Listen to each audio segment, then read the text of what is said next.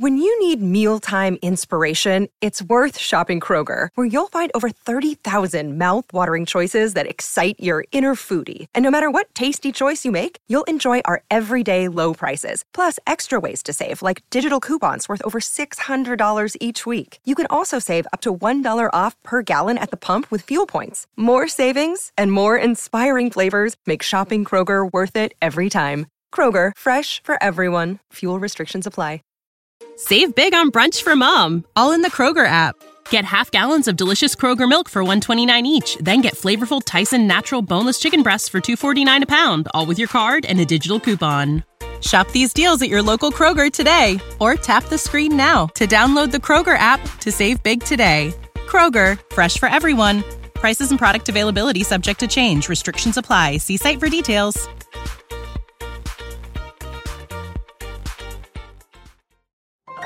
This is a podcast from Minute Media.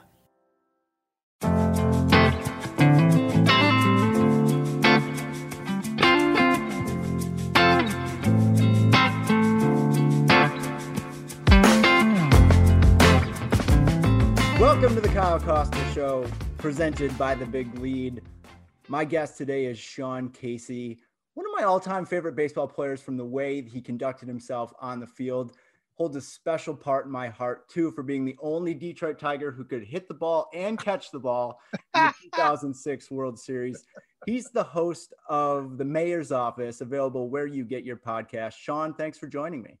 Oh, man, thanks for having me. I appreciate that, man. That was those bring back some great memories and some bad memories, too, in Detroit, but they were mostly wonderful, Yeah, I was always curious what PFP looked like the following spring training. Oh my God, man. I mean, I think what's crazy is when you're done with your career, you always look back and like, man, I think all of us look back at that World Series, Verlander's still playing too. All of us look back and go, man, like we just feel like we were so much better than the Cardinals. And we just could not, we had 8 errors in 5 games. And, I think our pitchers had 5 of those, and it was just, we could not throw the bases. We couldn't do the basics. It ended up costing us the World Series. Crazy. So kind of where I want to start this morning is your role at MLB Network allows you the opportunity to work with Pedro Martinez. And one of the things that I've noticed about him is he's not just one of the greatest pitchers of all time. He's one of the greatest baseball minds I've ever encountered. What's it like to sit next to him and hear him drop these nuggets of things that you never thought about, that 99.9% of pitchers would never consider, that he just presents matter-of-factly?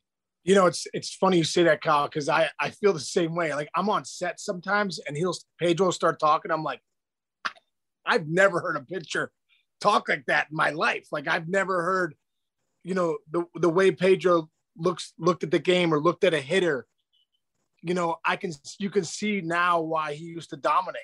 Obviously he had unbelievable stuff, but just if you go back and look at the way he attacked hitters, I think it was a little different than any pitcher that, than we had seen. And I just love it. I love working at the network with them because it really gives me an opportunity, because I'm a baseball fan like you, man. Like, I'm on the network and stuff, and I played in the big leagues, but I've always been a big fan. And, I'm so grateful for those opportunities. So when I get to sit next to a guy like Pedro Martinez and hear him break down, how he used to throw his changeup or how he would attack a guy in to open up the plate away, and just, but at a different level, he'd watch guys on deck. I remember one night he was talking about watching guys on deck. Man, I'd watch him on deck and I'd see what their swing looked like. Or, I'd throw him a certain pitch to see if I can get him out front to take that swing so I could execute on it. It's just next level. It's just so fun to be a part of. Yeah, I got the opportunity to spend about a half an hour in an editing bay out there in Secaucus with him, and we were breaking down some stuff, and he was telling me what he did and the little things that he noticed. He said he would go out when he was playing with the Red Sox and see which batters were really enjoying hitting the ball over the green monster, and then he would use that against them in games, trying to entice them to pull the ball and hit grounders to shortstop. So I guess it kind of presents the question, if he's going through all that complex math, all those equations, he's got these deeply held theories and philosophies about pitching. How did that compare with what you were doing in the batter's box? You know what? I was like, if he was Einstein, then I was like an ant. You know what I mean? Because I as a hitter, to hit a guy like Einstein, like I had to try and simplify it to the umpteenth degree. Like to hit a guy like Pedro, I had to really slow myself down, slow my vision down, take that deep breath so that we could have the competition of when that ball shows up out over the plate, I got to be ready to hit it. Cause it's funny as a hitter. I remember when I first came in the league and I faced Randy Johnson and Greg Maddux, and I faced them like back-to-back days. I think we were playing the Braves, then we played the Diamondbacks in a series. And I remember like thinking, oh, there's Greg Maddux. And I went 0 for 4 that game. Then I remember facing Randy Johnson, being a little intimidated, 0 for 4. And I remember thinking to myself, if I keep this attitude up, like I'm going to be out of here. Like, you can't just, you're facing domination every night. Like you better find a way mentally to get ready as a hitter. So what I started to do was I said to myself, okay, I no longer look at that guy as this great player. He's a pitching machine to me. As soon as he releases the ball's not in Randy Johnson's hand anymore. It's not in Greg Maddux's hand.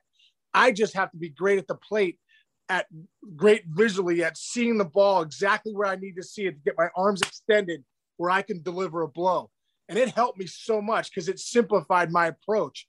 It took away oh man, who are we facing today? And it made it say, okay, when's that ball coming into my zone where I can hammer it? And obviously when you're facing a guy like Pedro Martinez and Randy Johnson, Greg Maddux, you may never get that one ball in those 4 at-bats, but that doesn't matter. I got to be great at me versus me as opposed to me versus them. And I think you speaking like that is an example of why the shows at the network work so well. In this era of baseball, too many people, I think, have distilled it down to a spreadsheet or numbers on paper. And while that's an unbelievably important part of the game, especially in team building, there's this whole other element. This game is played by people. And I think that you have a really good understanding of, number one, with all your years in the league, the different personalities that come in, but also all the unseen mental stuff that you guys are working with that may not even be related to the field that you're taking out there. So is it fun to reveal these stories, or what do you think the audience gets out of the perspective of the former player? Because it's kind of something that's in short supply in media today. Well, I think the biggest thing is that, like, if you went to any big leaguer right now with, the way, on the network, the way we talk about analytics, the way, the numbers, the BABIPs, the WARs, the barrels, all these freaking numbers nowadays, look at this. If you went into a clubhouse and those guys that are crossing the white line to compete, that is not what they're thinking about. It's just too fast. It's too electric. It's everything. The athletes are too good. Like, it's tough enough. Like I just said about a hitter, I guarantee if I asked Joey Votto or a JD Martinez or a Miguel Cabrera, hey, matter of fact, I asked Miguel Cabrera a couple of weeks ago when he hit his 500th home run.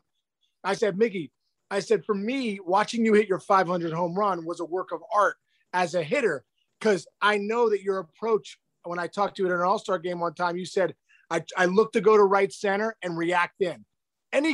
Most great hitters, that is a lot of their approach. Look to go the other way in the gap, react in. And the reason is, and Miggy said, he goes, you know what, Case, he goes, that's how I try to live my career as a small guy. He's like, because if I had the small guy approach, I knew it would simplify things so I could use the whole field. And I really believe if you get in, that's what I love about the network and talking as a hitter or a fielder or listening to some of the pitchers talk, it's more simple, the simplification. I got to be great at being simple and going one pitch at a time. That's the only way I can beat you. So I think it's all fun and games with all these numbers and everything like that. But when guys cross the white lines, it's trying to be as simple and slow as I can. You're widely regarded as one of the most talkative players who's ever suited up. Obviously, the name of your podcast, The Mayor's Office, comes from being Mr. Congeniality, running for office over there at first base. I want to ask you a question. I really would appreciate some honesty here. Were there ever times where you were over there, maybe the game was lopsided, maybe it wasn't, you were hoping for the batter to get to first base because he had something teed up that you wanted to talk to him about? Oh my God. Yes, many a time I did that. That happened. You know, the one time I really remember was my rookie year. I was probably 3 weeks in. You know, I had been up and down. I got injured when I first came up. I went down, then I came back. So that 3 weeks coming back, we were right in the middle of the home run race between Sosa and McGwire. And obviously, I was with the Reds, so we were in the division of the Cardinals and the Cubs. So like, it felt like every night we were either playing Sosa or McGwire and freaking 60,000 people. You know, it's mania in baseball. And I, you know, at that time, Kyle, felt like really like a fan, like, holy crap, when are they going to send me down? Like, I got to get as many conversations in as I can. So I remember McGwire comes to St. Louis or comes to Cincinnati. And I just was so excited to get a conversation with him. I was like, man, if I could just talk to him and tell him that he's having a great summer. Like, you know, that's what my mind was like. I just want to talk to Mark McGwire and tell him, man, this has really been a fun summer for everybody, blah, blah. So he gets on first at bat. We intentionally walk him. Jack McKeon walks him. I walk over. I'm, you know, thinking about saying hi to him. And Jack McKeon's like, hey, play behind him, Case. I'm like, oh, man, I don't want to play behind him. I want to talk to this guy. You know what I mean? You got to be kidding me. So, you know, and I even looked over, hey, Mark, how you doing? He's like, hey, how you doing, Sean? And I'm like, yes, my God, this guy knows my name. It's so great. So the next at bat, we walked him again. And I remember thinking to myself, I'm not even going to look in the dugout. I'm just going to freaking sprint to first base so I can get a quick conversation with Mark McGwire. So that's what I did. I went over, hey, man, you know, it's really been a fun summer, you know, and he's like, oh, thanks, man. Appreciate it. I was like, man, this is really cool, you know, and his son was the bat boy at the time for the Cardinals. Like, is that pretty cool? Your son's the bat boy. He's like, yeah, it's been a really fun summer sharing things with him, you know? So we're in this conversation, Kyle, and next thing I know, like, the pitcher hasn't pitched, but I'm not really paying attention to anything but this conversation with McGwire. And I remember McGwire going, hey, I think the dugout's trying to get your attention. I turned to the dugout and they're like, you idiot, play behind them. You know, they've been yelling at me for like 5 minutes, but I'm so involved in this conversation with McGwire. I was so excited to have it. So I'm like, all right, take it easy. No, I end up playing behind him and end up luckily having many more conversations with Mark McGwire. But that's one of those conversations that I remember thinking, man, I just need McGwire to get to first base because I got to have a conversation with him. You know, at its core, it's a reflection of baseball being a social game. And I think people forget that from time to time when you have kind of a warrior mentality when you go out on the field. There is time to chat. It's one of the it's a part of the game that I greatly appreciate when you're on second base, saying what's up to the shortstop or, you know, tapping the catcher's shin guards. You know, it is this social event. Yes, the stakes could not be higher when you're playing Major League Baseball, but when you deny yourself that, and it seems like to me, if you were someone who would have clammed up and been, I'm not going to discuss anything with the enemy, that wouldn't have been true to your personality. And I wonder if you would have played worse because of it, because you were trying to be someone that you weren't. Oh, I tell you what, I can't imagine like not playing first base and not having that chance to talk to guys. That's just, it was such my personality. Even the umpires, you know, like, you know, thinking back to like the conversation I had with John Hirschbeck and Mark Hirschbeck and, you know, and just so many different guys, you know, you go up and down, you know, you get to know the umpires so well too, that first base umpire that you're with the whole game and that you get to know throughout the year, you know? So I think, you know, it's not war, you know what I mean? You're playing a game still. And just cause I talk to you at first base doesn't mean when I'm in the batter's box, I don't want to absolutely dominate. You know what I mean? Like, so I think that's a good thing to keep in the human element of the game of baseball. There's so many days, there's so many games, 162 games. I think if I didn't have those conversations, I would have gone freaking absolutely nuts. I don't know if you remember this, and this is a wild diversion, but several years ago, I went out to a field outside MLB Network, and you and I were the only people in the batter's box to face Jenny Finch. Jenny Finch, I remember, dude. I knew that we have crossed paths. Yes. And you remember that because I took a mighty hack at swing one and just missed it. And I think about it to this day because it was a good swing. She threw a changeup on pitch 2. I like tumbled down the third base line. Strike 3, I was ready to swing, and I think that riser for 3. I remember her throwing you one low and away, but it was just an incredible experience to be out there with you and her and seeing the way that ball came in so much different than a baseball.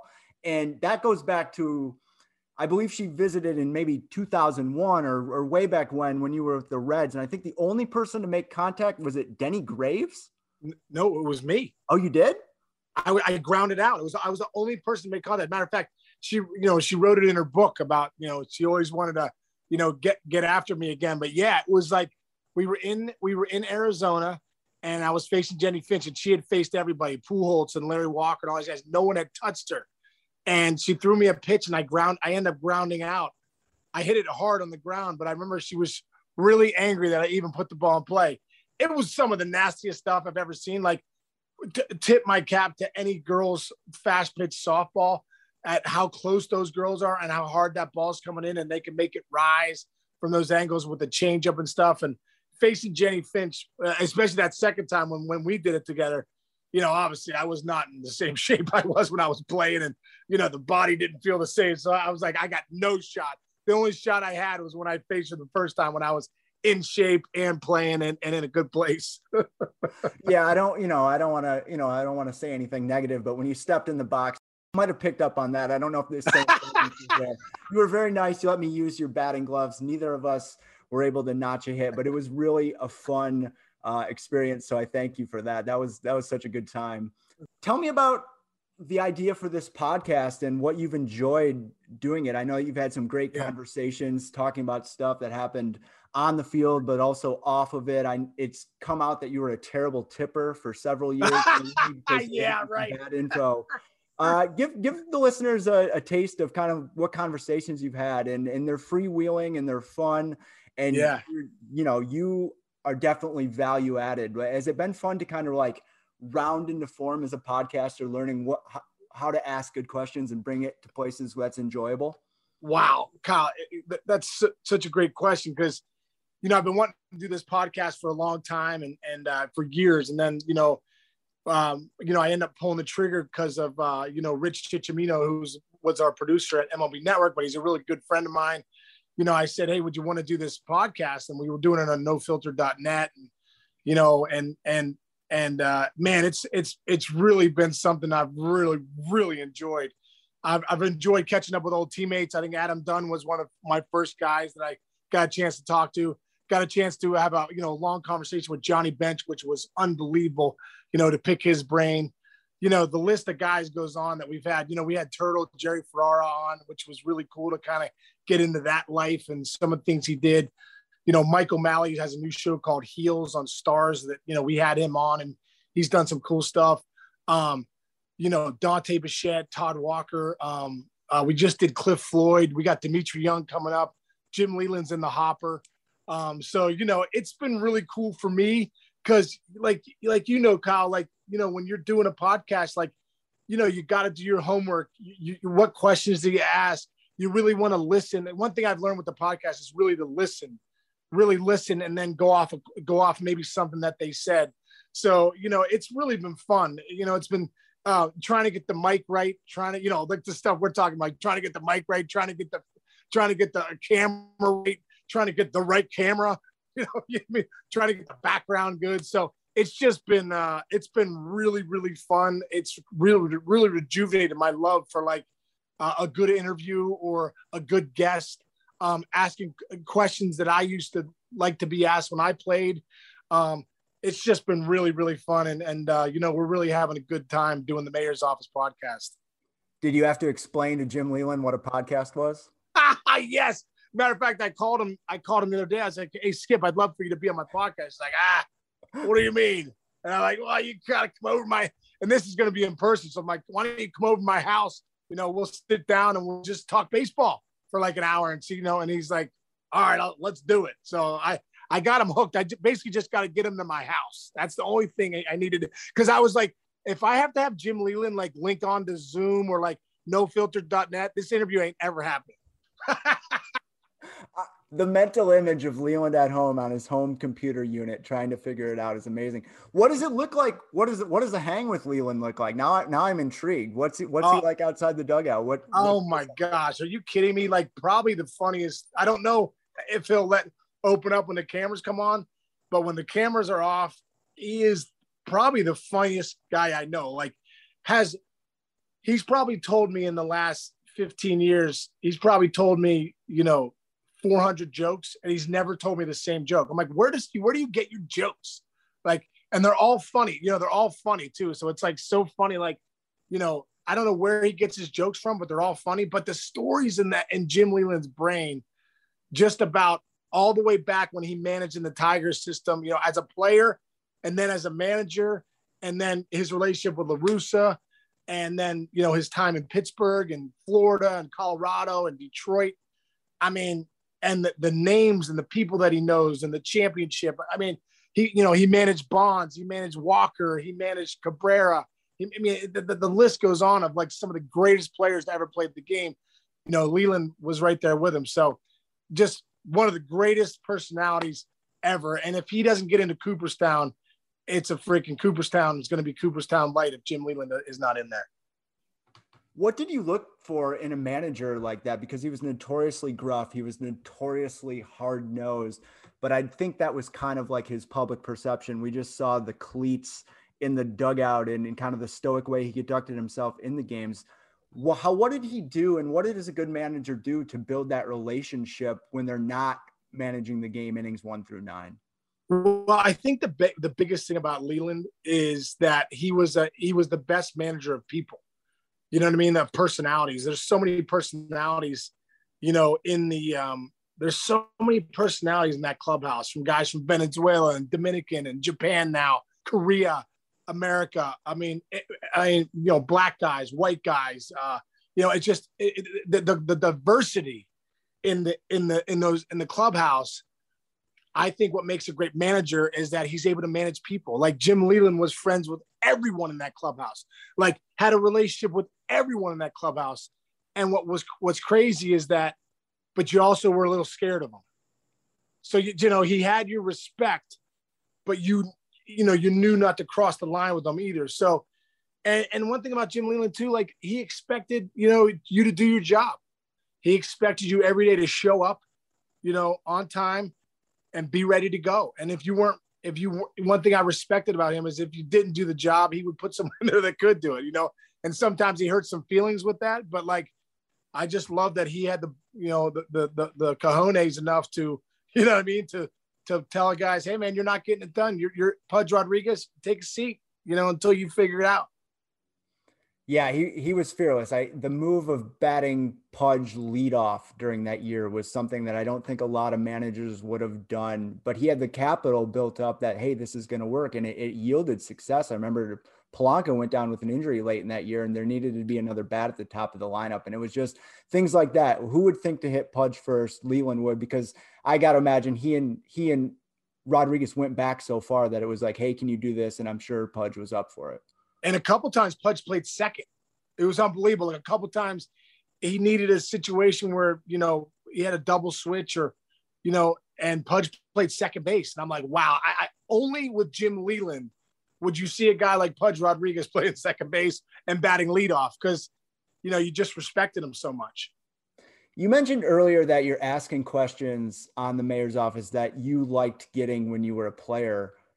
What type of questions did you enjoy? Like one of the questions that I love now asking is like, who'd you own and who owned you? And when you ask that to guys, man, you get the eyes come open. People get excited about talking about, oh man, this guy used to own me. And, it's funny. Who was it the other day? I asked Dimitri Young. Who owned you. It's funny. Sometimes it's not the Randy Johnsons and the Greg Maddoxes and the Roy Halladay's.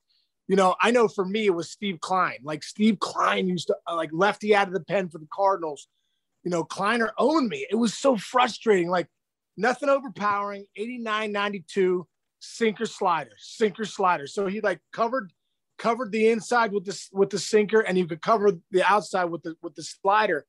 And it was the only time in my life I started to guess. Like I wasn't a guesser. I always hunt the fastball and worked off it. But when Steve Klein would come in, I'm like, oh my God, let me step in the bucket here, try and get the sinker. Then he'd throw the slider. Okay, let me wait out over the plate. I'll try and take that slider to left. It was just so frustrating. And like Dimitri Young was like David Risky, who was, closer or, late inning guy for the Indians would come in, and he said he just would own Dimitri. Like Dimitri could not get a hit off David Risky. And it was just, that's one of the questions I love asking guys.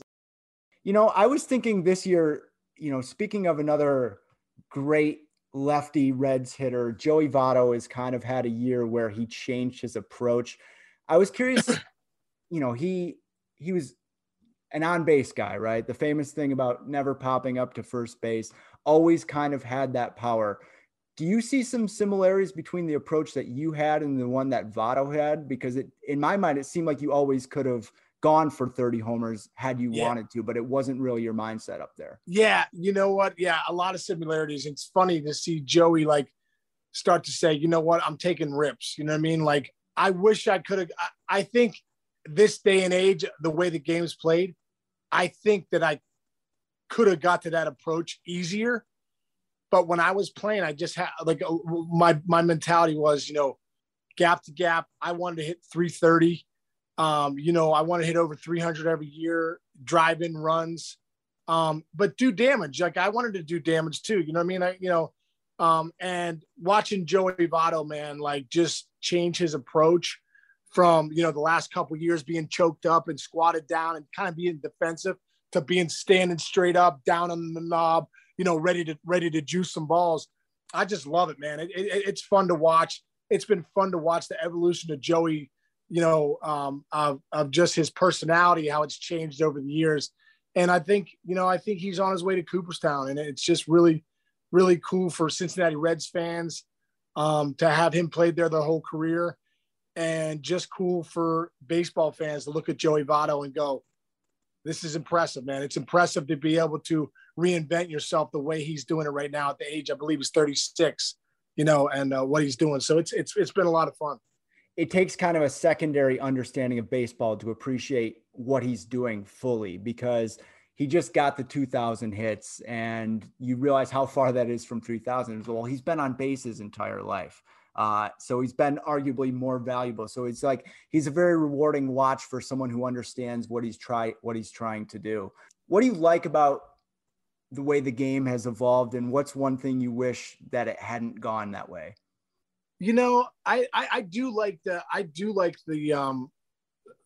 like that they call some of these young guys up quicker, because, when you see Acuna and Tatis and Soto and Guerrero and Trout, I feel like they're developing guys in the big leagues now more than they ever have. They're not letting guys go 2, 3, 4 years in the minors, then call them up. If you're ready to make an impact now and you're a star player at the age of 19, come on up. You know what I mean? So I've enjoyed the amount of good young talent in the game. I think that the way they develop them is different now than when I came up in the big leagues. And I guess the one thing I don't love a little bit is the mentality of hitters. I just think it's so much more acceptable to just punch out and take 3 wild swings and, to hit 200 and still be in the big leagues, like to hit 190, hey, this guy's got a good OPS, blah, blah, blah, blah. Like, guy's hitting $190. I don't care what I don't know what number you could throw at me to say this guy's hitting 190. And then people say, oh, batting average doesn't matter. I totally disagree with that, because go look at every team that wins it every year. Go look at the lineups. They got a lot of guys hitting with high average. If you hit for high average, that means that means you hit good pitching. You hit good pitching late. You hit the guys that you're going to face in the postseason that are these dominant bullpens. Like, okay, get me the 300 hitters. Get me in the 300 hitters in the arsenal, and we're going to hit those teams. Get me the 220 hitters, 230 hitters with big home runs, and hey, look at this guy's got a good OPS plus. Oh, yeah? They don't win in the postseason, bro. They're freaking out. They don't hit good pitching. No, I totally agree. And it's been cool to see teams who kind of, put the ball in play. The 15 Royals come to mind. They won the series playing a very unique brand of baseball, maximizing their speed in the outfield, that large, cavernous yard they play in. Yes. The Astros. But I think one of the reasons why there's so many 190 hitters, it's not just the approach of the players, it's what's valuable financially. So if teams are going to reward guys for having the highest slugging percentage or only hitting the ball out of the ballpark, if that's the style of ball they want to play, it puts players in a tough situation to say, no, I am going to choke up and add 15 points to my batting average, as opposed to hitting 6 more home runs. So it is kind of one of those things. Like, I know you're not saying, oh, it's the player's fault or whatever. I I look at it almost from a sympathetic way for players of, yes, I can do the little things. I can do a little Jody Reed poke to right field, but that might not get me the big deal with this team or the current team. You're right. It's, guys are getting paid for that nowadays, and that you can't fault the players for having that approach. But I do think teams are starting to rethink just the guys that punch out 200 times a year. You know what I mean? I think they're starting to rethink, like, you got to have good hitters up and down your lineup. I mean, even look at the, look at teams like the Giants, and look at teams like the Dodgers. You know what I mean? They got some really good hitters in those lineups. So I caught your appearance on Le Batard a while back, and it was fantastic. And I'm a big fan of those guys, and you seem to really enjoy it. So I was curious if you could just give me, maybe not a top 5 list, but give me some of the funniest players you ever played with. So, oh my God. Well, Pete Harnisch, I think, is the funniest I ever played with. I mean, gosh dang. I mean, just talk about keeping things light. He was so great. Ryan Dempster was hilarious. Dempy was always keeping things light and keeping things fun. That was great. Let me see. Big Poppy was fun, man. Big Poppy and Pedroia. I don't know if Pedroia was looking to be funny. He was just so like, hey, dude, he's just like so busting chops all the time. That he was just a lot of fun to be around. So I loved him. God, who else? There's a lot of good. Oh, David Weathers, Stormy Weathers. Stormy Weathers was so funny, such a funny dude. Always playing pranks on guys. Denny Nagel was hilarious. Oh my God, Nagel was such a funny guy, man. So funny, and you need those guys to keep it loose in the clubhouse. So I always appreciated those kind of guys in the clubhouse. So those are probably 6 of the funniest. It seems like the hardest thing for a ball player when they retire is transitioning out of giving everybody a baseball nickname. Did you find that difficult? You calling people like at the deli, Schwani, Cuddy? What's that? What was that transition like? Well, when you're with so many guys, it's so easy to give those nicknames, you know what I mean? But like, I think when you're done playing, you're not around as many guys, and most people aren't as accepting of nicknames as like, the dudes in the clubhouse are. So yeah, it's the nickname thing definitely dies a little bit when you're done playing, which is kind of a bummer, because that's the fun part about one of the funnest part about playing is having nicknames for everybody. So Sean Casey hosts the Mayor's Office podcast. You've kind of discovered the cheat code, and we'll say the sentence here. We'll give away the secret sauces. When you have a podcast, you can ask people that you want to talk to come on, and that's a great way to keep up and keep in contact with them. Right. Oh, what I love about one of the things I do love about the podcast is that I get to reach out to guys that I haven't talked to in a long time, and have a chance to sit down with them, for an hour or so and really catch up. Like I just sat down with Danny Graves a couple of weeks ago, and we had an unbelievable conversation. We talked for almost 2 hours. I felt like we could talk for another 4, you know what I mean? But like I hadn't sat down with Gravy in years, so it's just, the podcast has really allowed me to start reaching out to some of my buddies I haven't talked to and like really catch up with them, which has been awesome. Gravy. Yeah, you're still doing it. You're still doing it just to keep the nicknames alive. Well, what's great? We know what's great about this. His nickname was the Baby-Faced Assassin, right?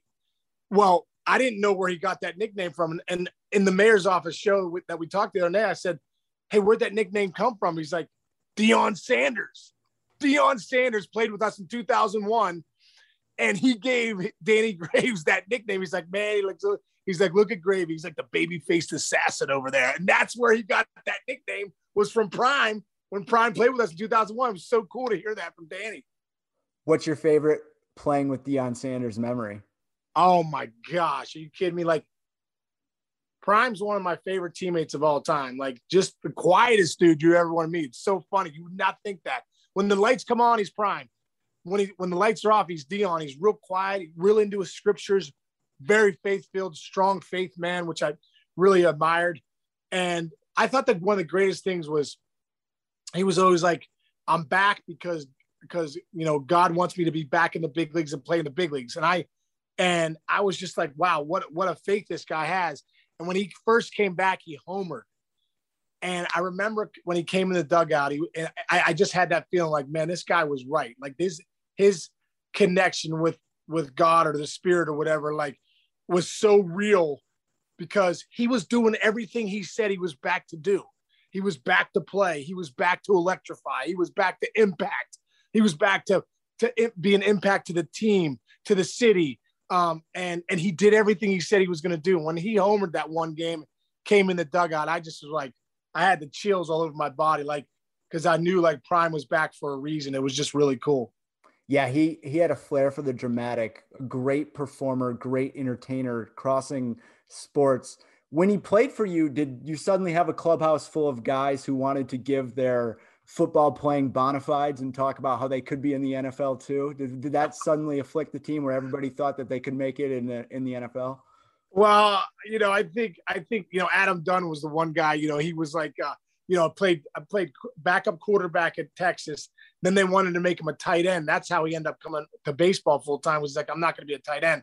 So I think like he was always, I think there was definitely something, with Dunner always feeling like I could have played pro football, no doubt about it, and we also had Griffey had just come over too. So you had Deion Sanders and Ken Griffey Jr., who was at the height of his popularity in baseball, in the same clubhouse. So it was like some big time star power. But I think when you go back and look at Deion's body of work as a football player, he's one of the greatest of all time. I saved the most explosive question for last. There has been a growing sentiment in the online community that Skyline chili is gross, that it's overrated. I just want to give you the opportunity to either defend it or grab a headline here and say that you never liked it to begin with. Well, you know what? It is not overrated. First off, if you think it's overrated, you have to be from Cincinnati or be part of Cincinnati to really appreciate Skyline, because it can be an acquired taste. You got to go with the 5-way. So you get the pasta, you get the beans, the onions, and the chili, and then you get like a pound and a half of cheddar cheese on top. Right? Have you ever had Skyline? I actually haven't. I've never had it. Oh my gosh. Okay. So this is what you got to do. So you got to get the large 5-way with a side of chili, because sometimes the chili gets soaked up with the pasta and you're like, I need more chili. So boom, I get a side of chili with a large 5-way and 2 conies with a little bit of mustard on there. I mean, it's a heartburn central. Like you have to know exactly where the bathroom is within 5 minutes, because you never know what's going to happen. But it's some of the greatest food. It's one of the, I mean, I'm craving it right now. I'm salivating thinking about a 5-way side of chili, 2 conies right now. And I might drive to Cincinnati right now after this interview just to get some. What a selling point that the bathroom needs to be close for this delicious delicacy. I wrote this all down. I'm excited to take my first foray into this. I'm going to make sure that Skip gives me an off day the following day so I can recover and recuperate from whatever it does to my system. But Sean, thank you so much for joining me. Good luck on the podcast. It's really cool to hear some ball players chopping it up. There's some nuggets in there. If you grew up, you're about my age, 35 to 40, a lot of players that you remember telling stories from the road and the dugout and the bullpen. And it's really just a good hang. So keep it up. And thanks for coming on. All right, Kyle. Hey man, thanks a lot for having me on, brother. And appreciate you listening to the podcast and look forward to seeing you down the road, brother.